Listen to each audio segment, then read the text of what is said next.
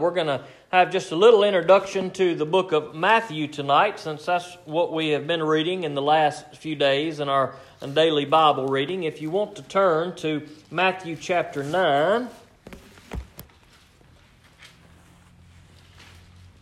Matthew chapter 9.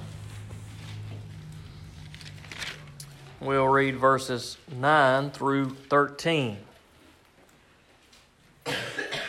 We've done this through the last couple of books that we've been reading in our daily Bible reading. Just kind of a brief overview. Obviously, it's hard to cover in great detail everything that's in a book of the Bible in 10 or 15 minutes. So we just kind of get a little brief idea of kind of what we'll be reading and maybe some things we can look for as we read in these new books of the Bible that we come across. Many of which we've probably read in our life on at least one or two occasions, probably most of us. So, but anyway, Matthew chapter 9, verses 9 through 13.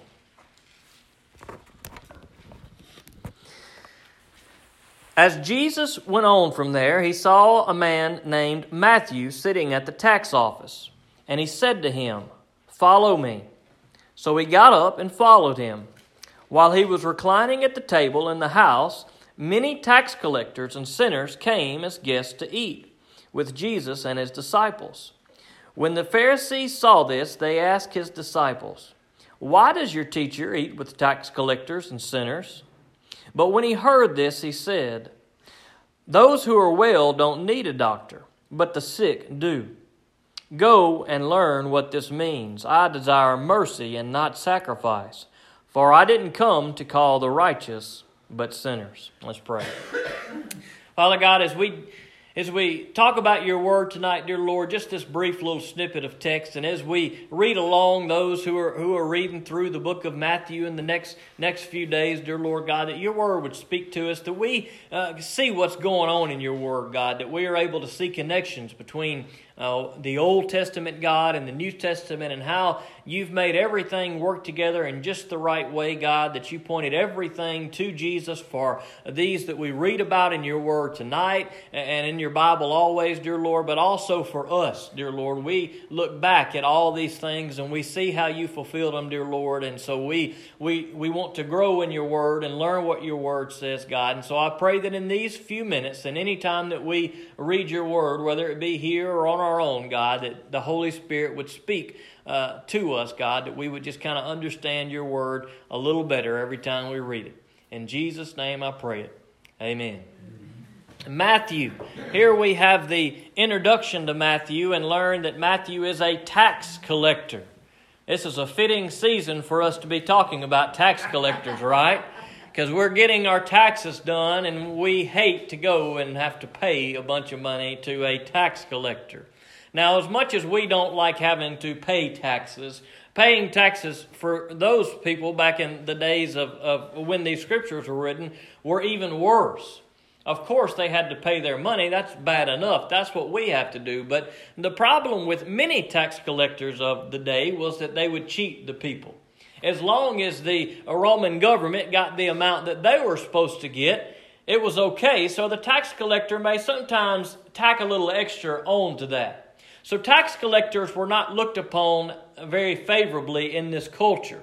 I'm not going to say that they all were cheats. There might have been some honest ones there, but they had a bad reputation nonetheless because there were at least a few who did not do right.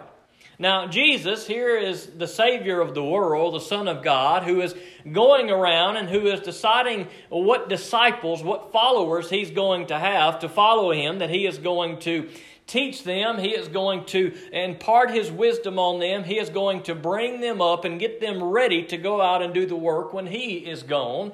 Of all the people that Jesus could have picked, one of the ones he picked was a tax collector.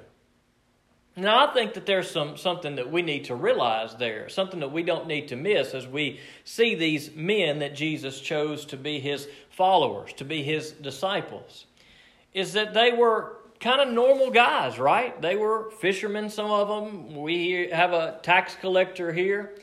And we need to realize that God can use all people. It's not a matter of how wealthy you are or how poor you are or how you look this way or you look that way, or all of these things that sometimes we may like to lift people up a little higher because they may be in a position of power, or they may hold a position or some job that we look at more favorably than another. But we want to be careful as Christians not to do that. As Christians, we can see how the Holy Spirit works in people's lives. And it may be that there is a Christian who in the eyes of the world is lesser than. In the eyes of the world, they may hold a position that may, in our worldly standards, be considered lesser than. For example, one that we talked about in Sunday school Sunday morning.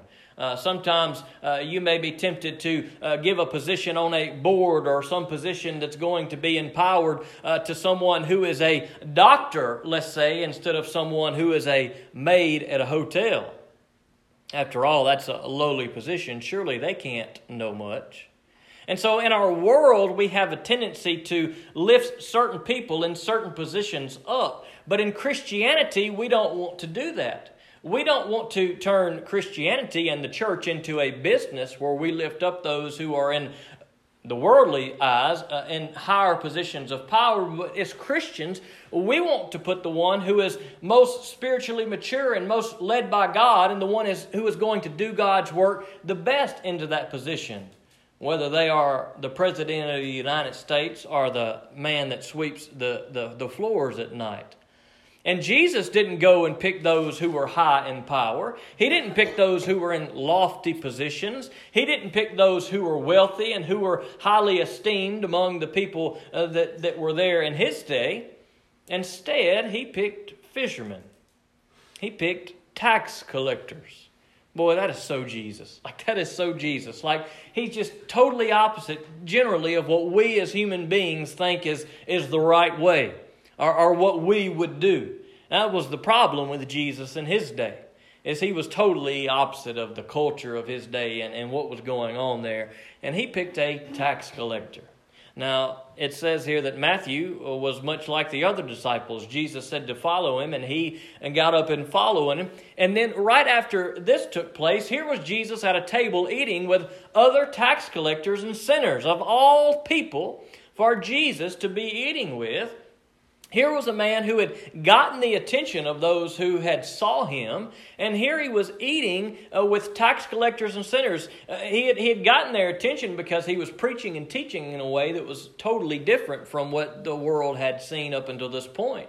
They knew that there was something special about him, but it didn't take long for them to realize that they didn't like him very much because of what he was saying, and because he was doing stuff like this, eating with sinners and with tax collectors. But isn't it interesting who Jesus chooses? Now that's a good thing for us to realize as Christians who Jesus chooses. That's good news for us, because we may not be in positions of great power where we are looked upon as being great in the world's eyes, but God loves everyone equally. And the Holy Spirit can work as well in the doctor's heart and life as he can in the street sweeper's heart and life.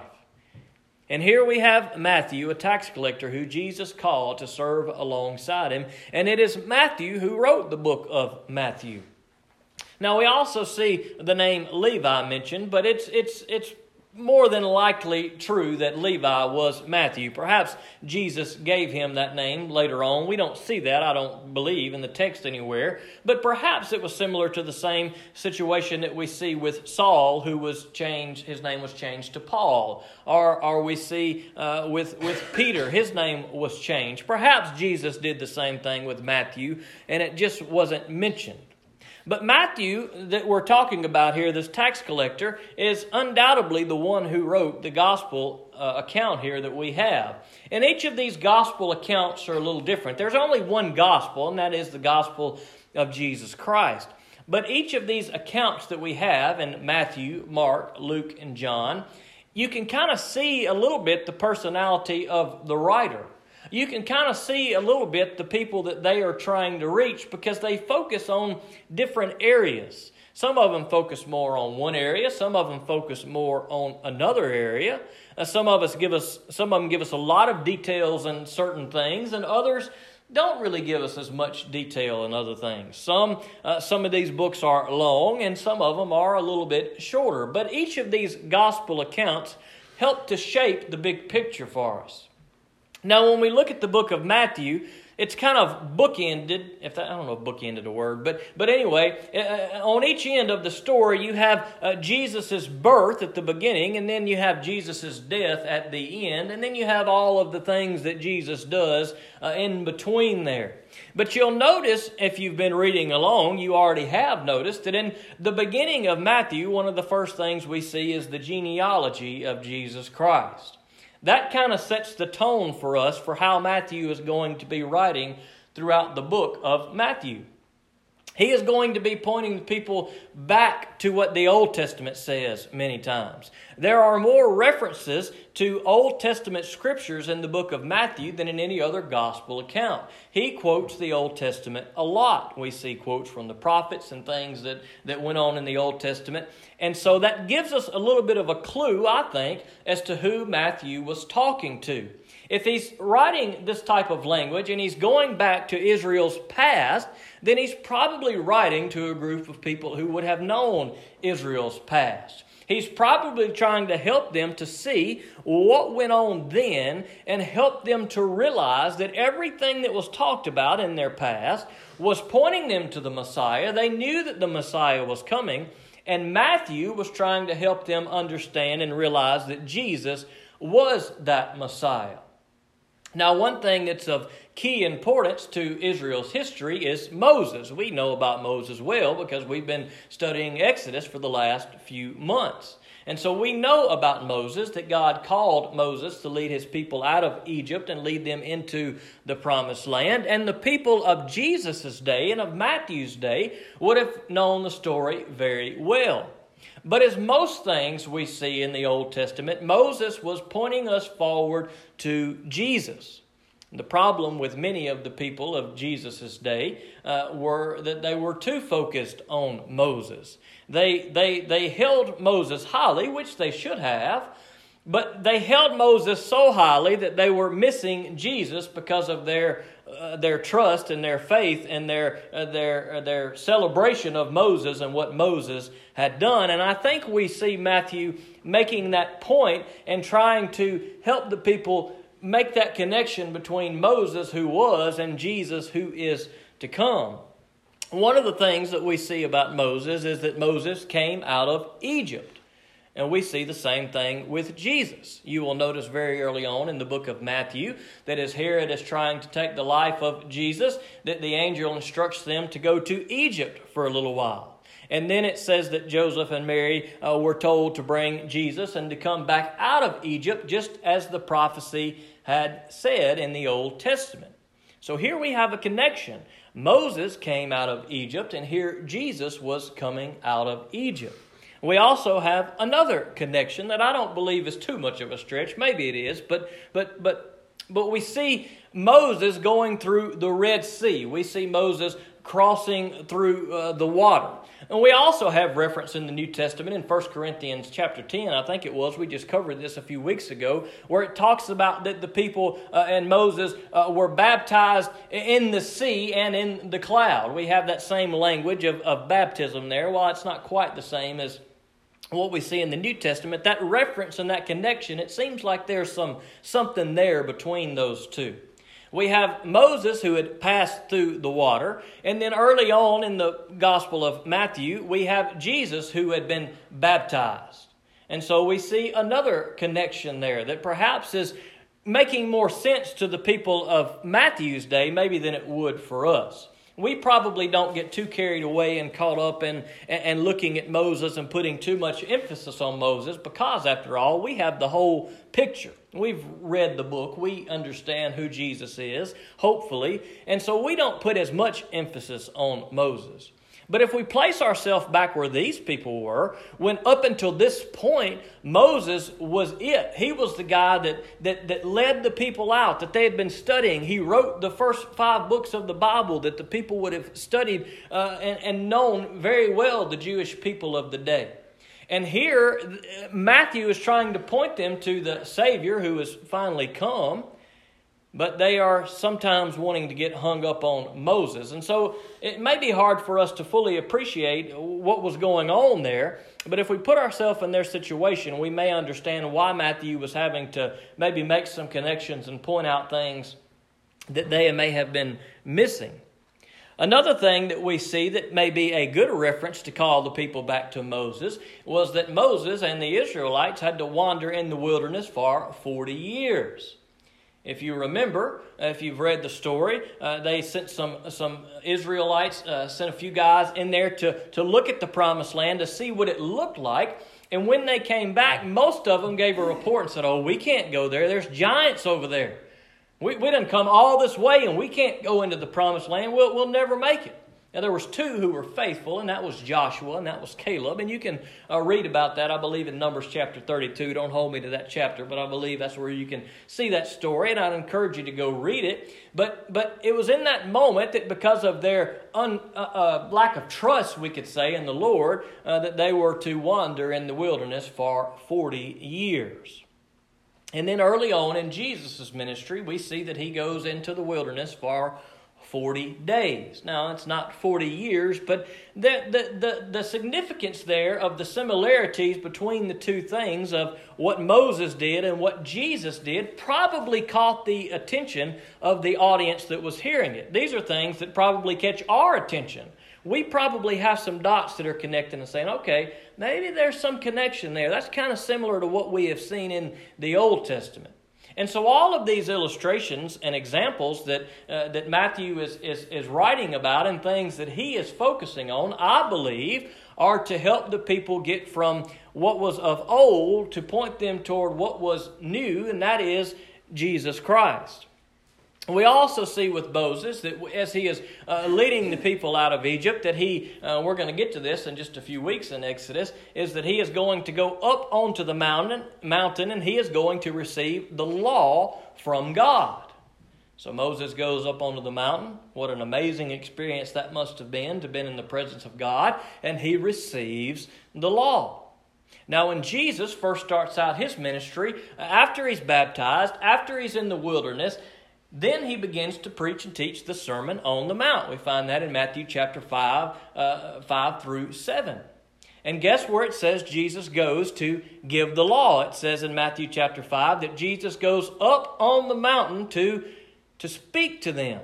So Moses gets the law while he is on the mountain, but Jesus gives the law while he is on the mountain. Because if you read the Sermon on the Mount, Jesus corrects some of their false teachings, things that they had misunderstood from the teachings of Moses. And Jesus will say things like, "You have heard it said," that is, here's what you've been believing and maybe have gotten wrong in your interpretation of what Moses said. But then Jesus would say, "But I tell you." Jesus wasn't giving them a new law. He was helping them to understand the current law that they had misunderstood. The intent of the law, the love that was supposed to come through the law. And so Jesus was trying to correct the people's wrong understanding. And Matthew, I believe, intentionally is pointing these things out. At the very beginning of the book, in the first few chapters, I think that we see these connections and contrast between Moses and between Jesus, connections that the Jewish people probably got, and probably got their minds, their gears turning, saying, okay. And then Matthew goes on to tell lots of things about Jesus. After the Sermon on the Mount, you will notice as you read through Matthew that Jesus does a lot of healing. There's a large section there where it's a lot of healing that Jesus does to all types of people with all different needs, whether it's a physical need or a demonic possession. Jesus does a lot of healing. We see that mentioned in Matthew. And that's not much different than the other Gospels, but he does focus on that for a little while. He also focuses on the fact that Jesus hangs out with sinners, as we see in the verses that we read tonight.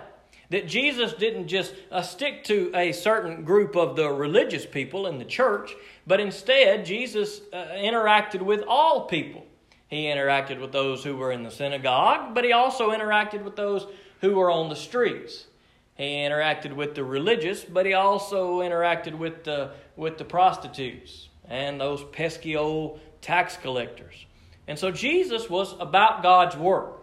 He wasn't making a distinction. He was trying to bring truth to all who needed to hear it, and that was everybody.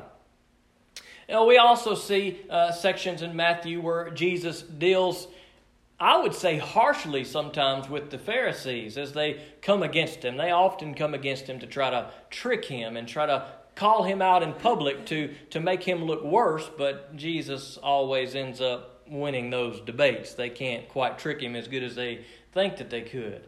And there are a few times where Jesus pretty much tells them what's what, and they don't want to hear it. Matthew 23, for example, woe to you. And Jesus goes through a lot of woes there that he's speaking to the people. Things that they did not want to hear and things that sometimes we don't want to hear, but maybe we need to hear those things. And then Matthew covers a lot of parables, and particularly closer toward the end, you will see a lot of parables in the book of Matthew. Parables are good. It's a beautiful thing, the thing that Jesus is able to do with a parable, how he's able to teach the people with something so simple. Of course, he is Jesus. Sometimes I think, golly, why can't I come up with illustrations like that? And then I say, well, it's because I'm not Jesus. That's why. But Jesus makes things so simple and so beautiful and so easy to understand. And Matthew does a good job of pointing out those parables. And then Matthew closes the story with what we just celebrated and talked about a couple of weeks ago with Jesus' death and resurrection and ascension back into heaven, and then closes there right toward the end with what we call the Great Commission. That is Jesus' command for us to go out into the world. So there's a lot of good stuff in Matthew. Maybe you're not following along with the yearly reading of the New Testament plan, and if you're not, that is okay. I understand everybody's busy, but there's still a lot of good stuff in Matthew, so you may want to give it a read sometime and just check it out. But one thing that Matthew points out here in these verses, what Jesus says in verse 12 here, he says, "But when he heard this, he said, 'Those who are well don't need a doctor, but the sick do.'" Now that's a good verse. I quote that verse often, but it's a good reminder to us that we are sick, that we are sinners. And Jesus was not saying that there were some who were perfect, but there were some in Jesus' day who thought they were well, who didn't think that they were sinners. And Jesus says, he's saying, look, I've come to save those who want to hear the good news, who want to hear the message. It's not that Jesus was withholding the good news or the message from those, but he knew that there were some that were not going to accept it. But he was going to bring it to those sinners who wanted to hear it. And that's the same thing that Matthew covers at the end of the book when Jesus calls us to go into the world. He calls us to do the same thing that he was doing here. We take the gospel to everyone.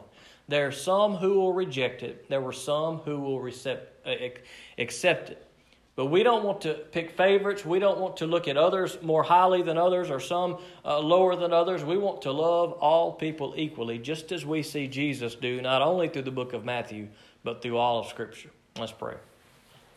God, we come to you tonight and we thank you for these good words, and I pray that you help us as we read your word always, God, just to kind of understand how you're working in it, dear Lord, that we can see why it's important, not just to the people maybe that it was written to, but God, it's important to us.